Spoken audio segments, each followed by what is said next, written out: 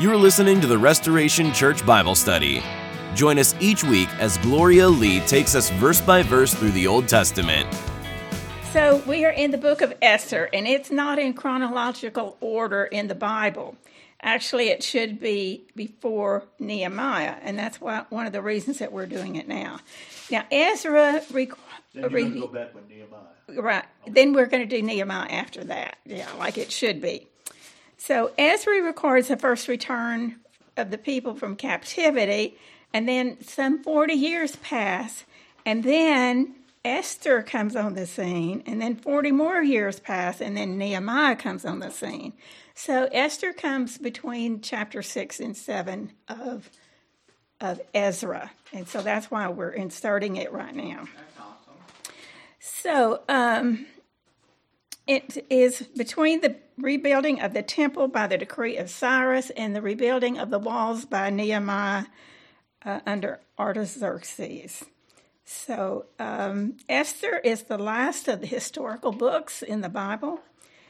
Its main character is named Esther, and her name means Venus or the morning star, and it sheds its light after all the other stars have ceased to shine, and while the sun still delays rising.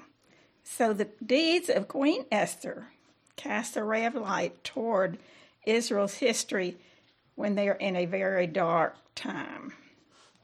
So the significance of the book of Esther is that it testifies to the silent watch that God has over his people, Israel. His name is not mentioned anywhere in Esther, God's name. But his providence over the people is so conspicuous, more so maybe than any other book. So a mere remnant has returned to Jerusalem, and the mass of the nation preferred the easy and lucrative life in the Persian rule, and God did not forsake his people. So what he does here for Judah, he's doing always for his covenant people. So this book is in 7 parts. First chapter is the story of Vashti. The second part is Esther made queen. The third part is the conspiracy of Haman, and that's in chapter 3. Chapter 4 through 7 is the courage of Esther, bringing deliverance. The fifth is the vengeance, is 8 through 19. And then number 6 is the Feast of Purim, which is the rest of chapter 9. And then an epilogue is chapter 10.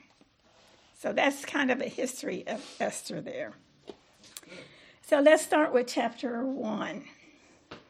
Now it came to pass in the days of Ahasuerus, this was the Ahasuerus who reigned over 127 provinces. This is from India to Ethiopia. He had a huge empire. And in those days, when King Ahasuerus sat on the throne in his kingdom, which was in Shushan, the citadel, or the winter capital. Now, this king, Ahasuerus, is well known in history, though it's more commonly known as King Xerxes. Xerxes, right. I'm sorry. And he inherited the vast Persian kingdom from his father Darius, who we saw in the book of Ezra. So the fact of the existence of this king and circumstance is extremely well attested. Archaeologists have found the very palace where all of these events happened, which is pretty exciting. This time was about 483 BC. So Ahasuerus was planning for a doomed invasion of Greece. He wanted Greece to be a part of his kingdom, and so he was planning to attack them. Now, at this time, the city of Athens, which is in Greece, was in its glory, and they had just been celebrating the 79th Olympic Games. So at this time, the Persian Empire was the largest the world had ever seen. It covers what we know today as Turkey, Iraq, Iran, Pakistan, Jordan, Lebanon, and Israel. Also parts of modern-day Egypt, Sudan, Libya, and Arabia. Also, at this time, Ezra had returned to Jerusalem from Babylon. And the temple had been rebuilt, but it was not in the glory of Solomon's days or his temple.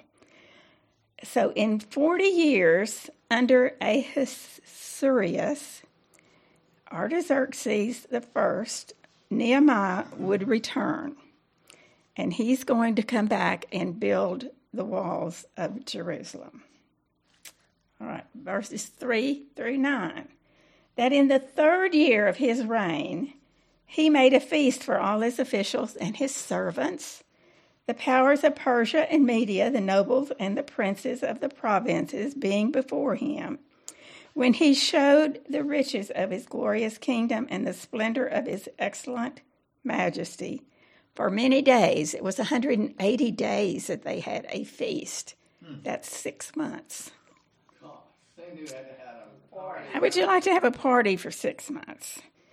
And when these days were completed, the king made a feast lasting 7 days for all of the people who were present in Susan, the citadel, from great to small, in the court of the garden of the king's palace. And there were white and blue linen curtains fastened with cords of fine linen and purple on silver rods and marble pillars. And the couches were of gold and silver on a mosaic pavement of alabaster, turquoise, and white and black marble. And they served drinks in golden vessels, each vessel being different from the other, with royal wine in abundance, according to the generosity of the king. In addition, accordance with the law, the drinking was not compulsory, so they didn't have to drink if they didn't want to. For so the king had ordered all the officers of his household that they should do according to each man's pleasure. Now, Queen Vashti also had a feast for her women in the royal palace, which belonged to King Ahasuerus. So the first feast was for all the government officials, where Ahasuerus showed off all his glory, the splendor of the riches of his kingdom for 180 days. The second one was just for the people of Shushan. And the basic reason for these feasts was pride. He wanted to show off all that he had to as many people as he could. And he wanted to impress people with his wealth and his power. And this is the way that the rulers of the Gentiles lorded over other people. They wanted to show them how much power they had, how much majesty they had. So there's little doubt that Ahasuerus, that's so hard for me to pronounce, paid for this feast out of the treasury. So in verse 6, it talks about there were white and blue linen curtains. In the ancient Hebrew, the white material is literally described as white stuff. It's white stuff, and I'm going, So this is evidence, they say, that Esther was not written by a woman, but by a man, because a woman gives more detail to the material than what a man would do, is what they say. So each guest in the ancient feast, each guest was obliged to drink at the party. And at this second feast, the king said, no, you can just drink as you want to. You don't have to take a drink. In the other feast, they had to take a drink or they had to leave the feast. So in verse 10 through 11, on the seventh day, when the heart of the king was merry with wine, so he's drunk as a skunk, I guess, right here, he commanded, Menhum, Biztha, Harbena, Bigtha, Agatha, Zethar, and Carcass, 7 eunuchs who served in the presence of King Ahasuerus, to bring Queen Vashti before the king, wearing her royal crown in order to show her beauty to the people and the officials, for she was beautiful to behold. So the clear implication here is that Ahasuerus was drunk, and according to Jewish tradition, this request came because they were having an argument over which country or province had the most beautiful women. And the king wanted to show that he had the most beautiful woman in all of his kingdom. So he decided to settle the issue by putting her on public display. And it's not specifically said, but the implication is that Vashti was obligated to show herself in an immodest way. Now, if you go back to verse 11, I think it was, it says she was to wear her royal crown. Doesn't say anything about royal robes or any other kind of attire there. So some think that maybe he wanted her just to appear with just her crown on. Huh. Oh my God. Yeah. So maybe that's why she refused. Probably so. If not that, maybe some kind of clothing that was very scanty or you see through or something like that. Well, he's drunk. So. Yeah, he's drunk, and so are all the others. He may be feeling pretty good, too. Oh, he was feeling good. And what woman wants to go into a group of men who are all drunk, wearing very little? I mean, it just doesn't happen. So verse 12, when Queen Vashti refused to come at the king's command brought by his eunuchs, therefore the king was furious, and his anger burned with him. Now, Vashti was not a follower of God, but she had enough wisdom and modesty to know that what he asked of her was not the right thing to do. And of course, the Bible says that wives have a special responsibility to submit to their husbands. In Ephesians 5:33, it says, "Wives, submit yourself to your husbands as to the Lord." Yet it does not mean that a wife must obey her husband if it causes her to sin. So every command to submit on a human level has to be by a higher obligation to obey God rather than man. So Christians have to do it in a way that it is submissive but still respectful to do so. So it's impossible to say what attitude Vashti had in this situation. Now, the Jewish tradition, which I talk about ever so often, says that her refusal had nothing to do with modesty. And these stories say that she was ready to appear before the banqueters completely unclothed, except that God smote her with leprosy just as she received the request. Now, most people say, well, that's just a fanciful tradition, and it probably is. But anyway, she was in a very dangerous situation. And it does not seem that she put herself in here because she wasn't even at the banquet. So verse 13 through 22, The king said to the wise men who understood the times, for this was the king's manner toward all who knew law and justice, those closest to him, being Karshena, Shethar, Admatha, Tarshish, Meres, Marsena, and Memuthan, 7 princes of Persia and Media, who had access to the king's presence and who ranked highest in the kingdom. What shall we do with Vashti? According to the law, because she did not obey the command of King Ahasuerus, brought to her by the eunuchs.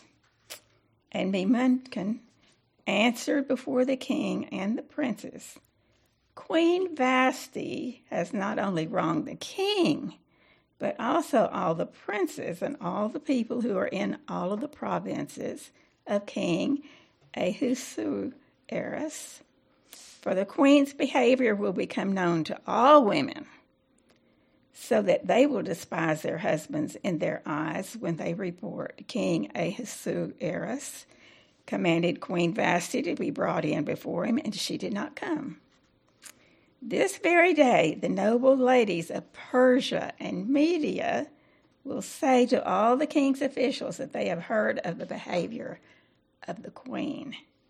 Thus, there will be excess, contempt, and wrath. If it please the king, let a royal decree go out from him, and let it be recorded in the laws of the Persians and the Medes, so that it will not be altered, that Vashti shall come no more before King Ahasuerus. And let the king give her royal position to another who is better than she. So in this part, when the king's decree, which he will make, is proclaimed through all the empire, for it is great, all wives will honor their husbands, both great and small. And the reply pleased the kings and the princes, and the king did according to the word of Memucan. Then he sent letters to all the king's provinces, to each province in its own script, in its own language, that each man should be master in his own house and speak in the language of his own people.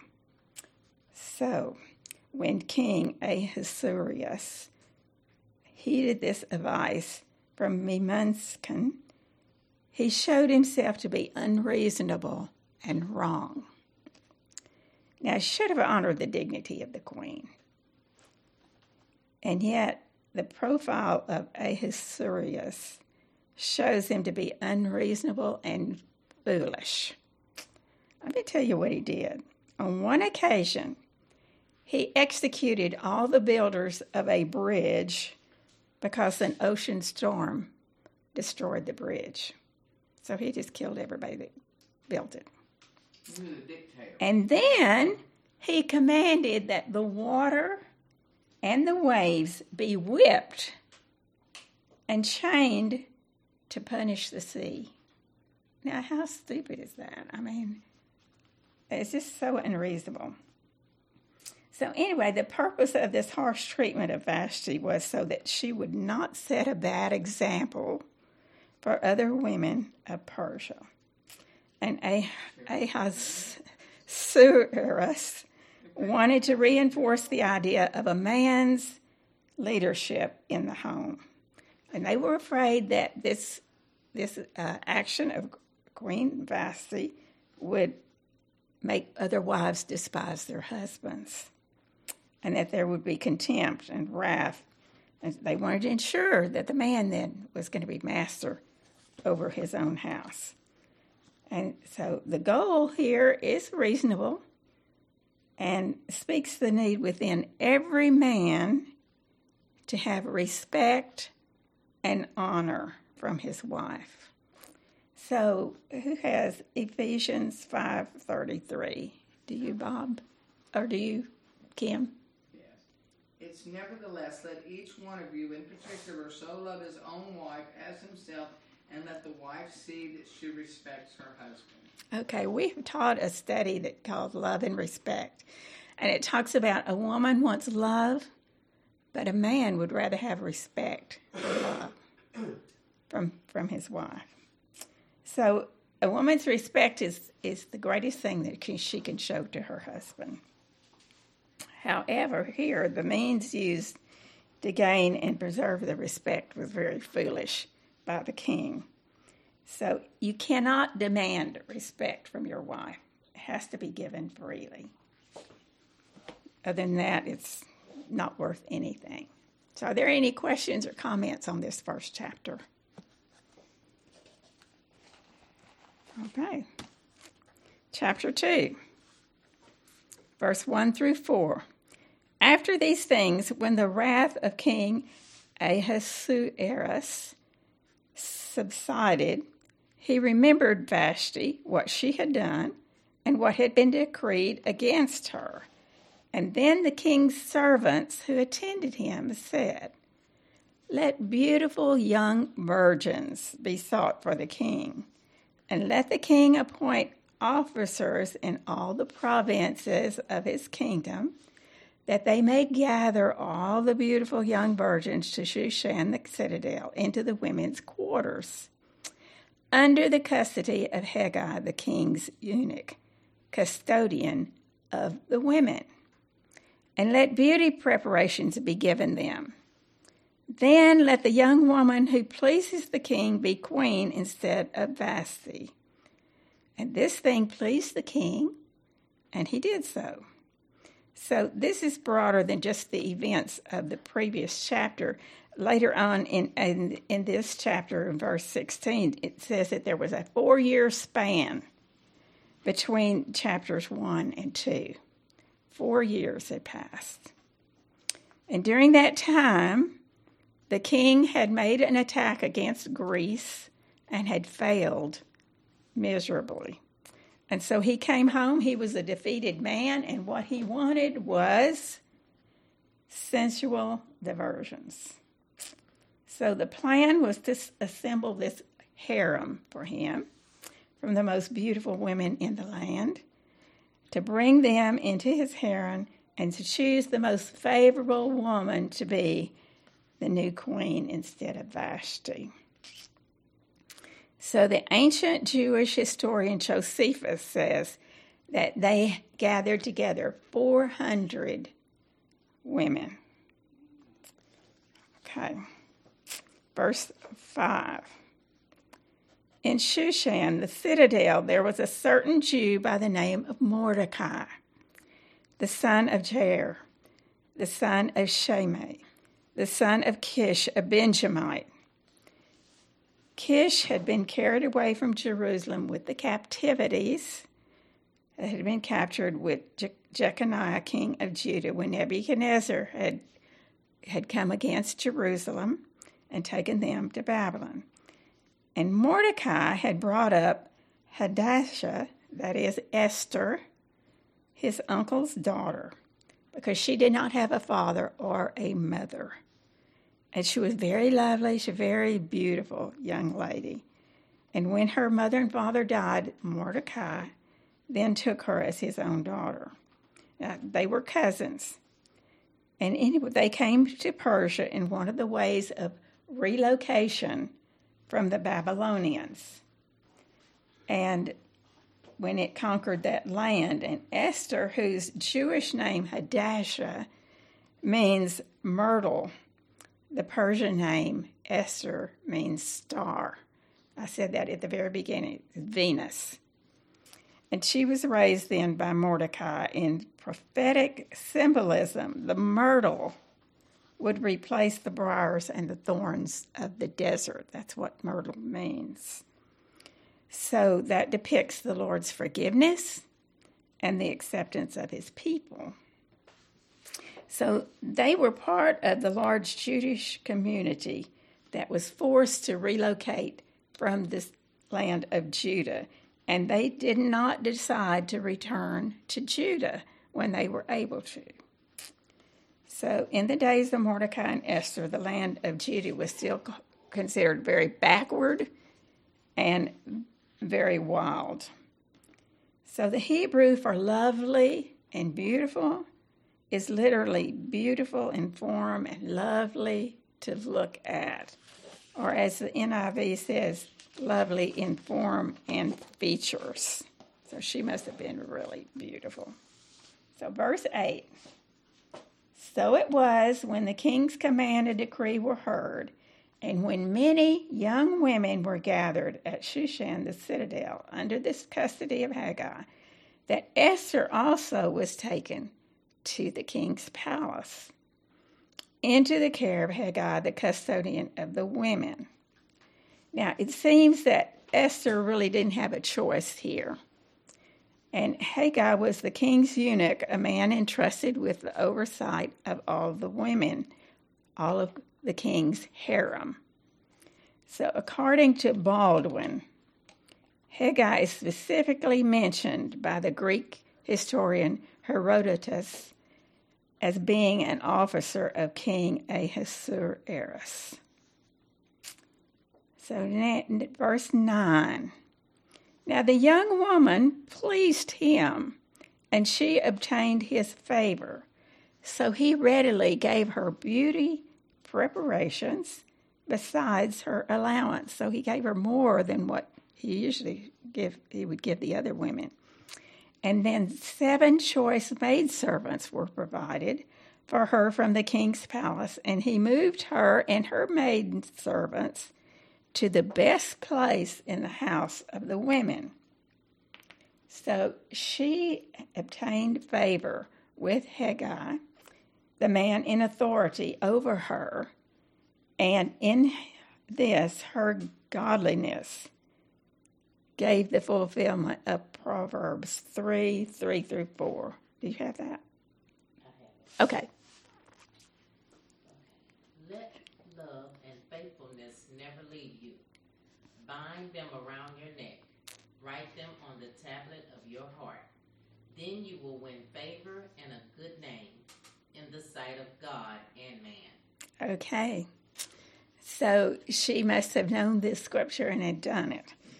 Because of this favor, he gave her special beauty preparations beyond her allowance, and he gave her these maidservants. Yeah. So the ancient Hebrew word for beauty preparations is from the root word that means to scour or to polish. So they wanted to make her very beautiful, even more so than she was. Exfoliated. Yes. Exfoliated. Probably has some Yeah. thing going on. So verse 10 and 11, Esther had not revealed her people or her family, for Mordecai had told her not to. And every day Mordecai paced in front of the court of the women's quarters to learn of Esther's welfare and what was going on with her. Now, there are situations where God may not want us to say immediately that we are Christians. Not that we want to hide it from them, but that it just may not be the right timing, and then tell about it later. Apparently, this is what Mordecai sensed was the right thing to do, and Esther agreed with him. So in that verse 11, every day he paced in front of the court of the women's quarters so that he could learn what was going on with Esther, because he loved her and had a lot of concern for her, and she was in a potentially dangerous place. So verse 12-14, each young woman's turn came to go into King Ahasuerus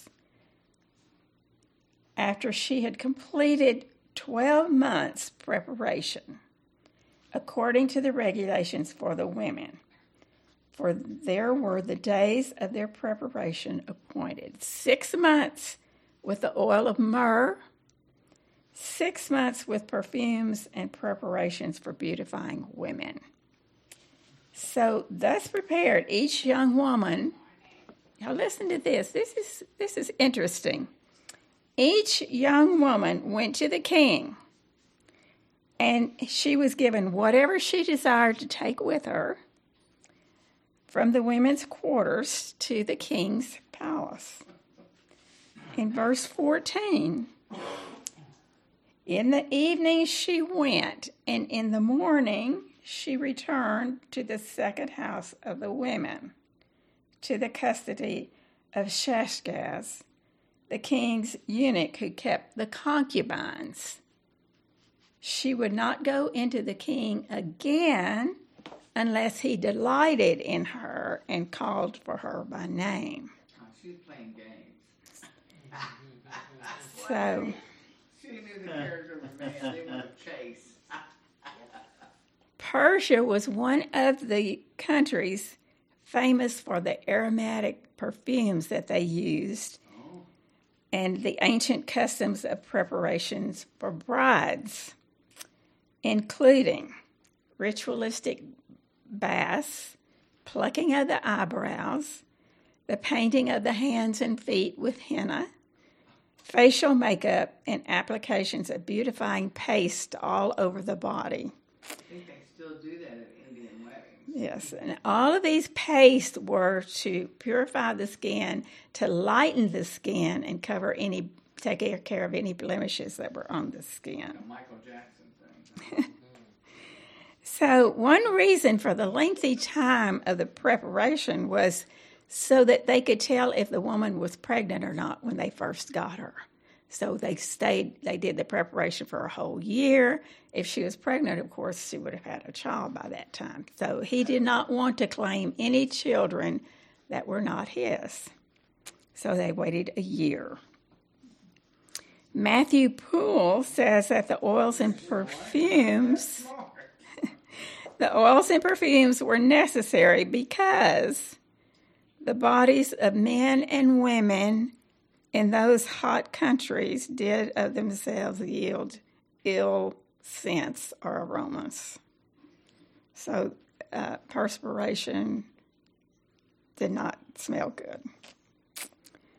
So if not corrected and qualified by art, then it needed something. So thus prepared, each young woman went out to the king, and it sounds wonderful, a year of constant spa treatments and pampering, and yet the destiny of these women would also be considered one evening with the king. Wasn't there a movie by that name?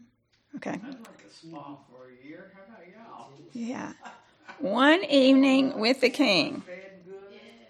And if he chose this woman out of these 400, then there were 399 women left. She would be the king's companion. She would be the next queen, the one he chose, until she displeased him, and then he would put her away. But as for the 399, they were banished to the harem, and they stayed there either as considered the wife or a concubine of the king. Sounds like the kings of England. But rarely, if ever, did she see him afterwards. And they were never free to marry another man, and so they lived as a widow the rest of their lives. That's terrible. So that's how it was. And we're going to stop there, and we'll pick up it in verse 15. Thank you for listening to the Restoration Church podcast. If you would like to watch our message live or looking for more information about our church, visit us. Follow us on Facebook, Restoration Church.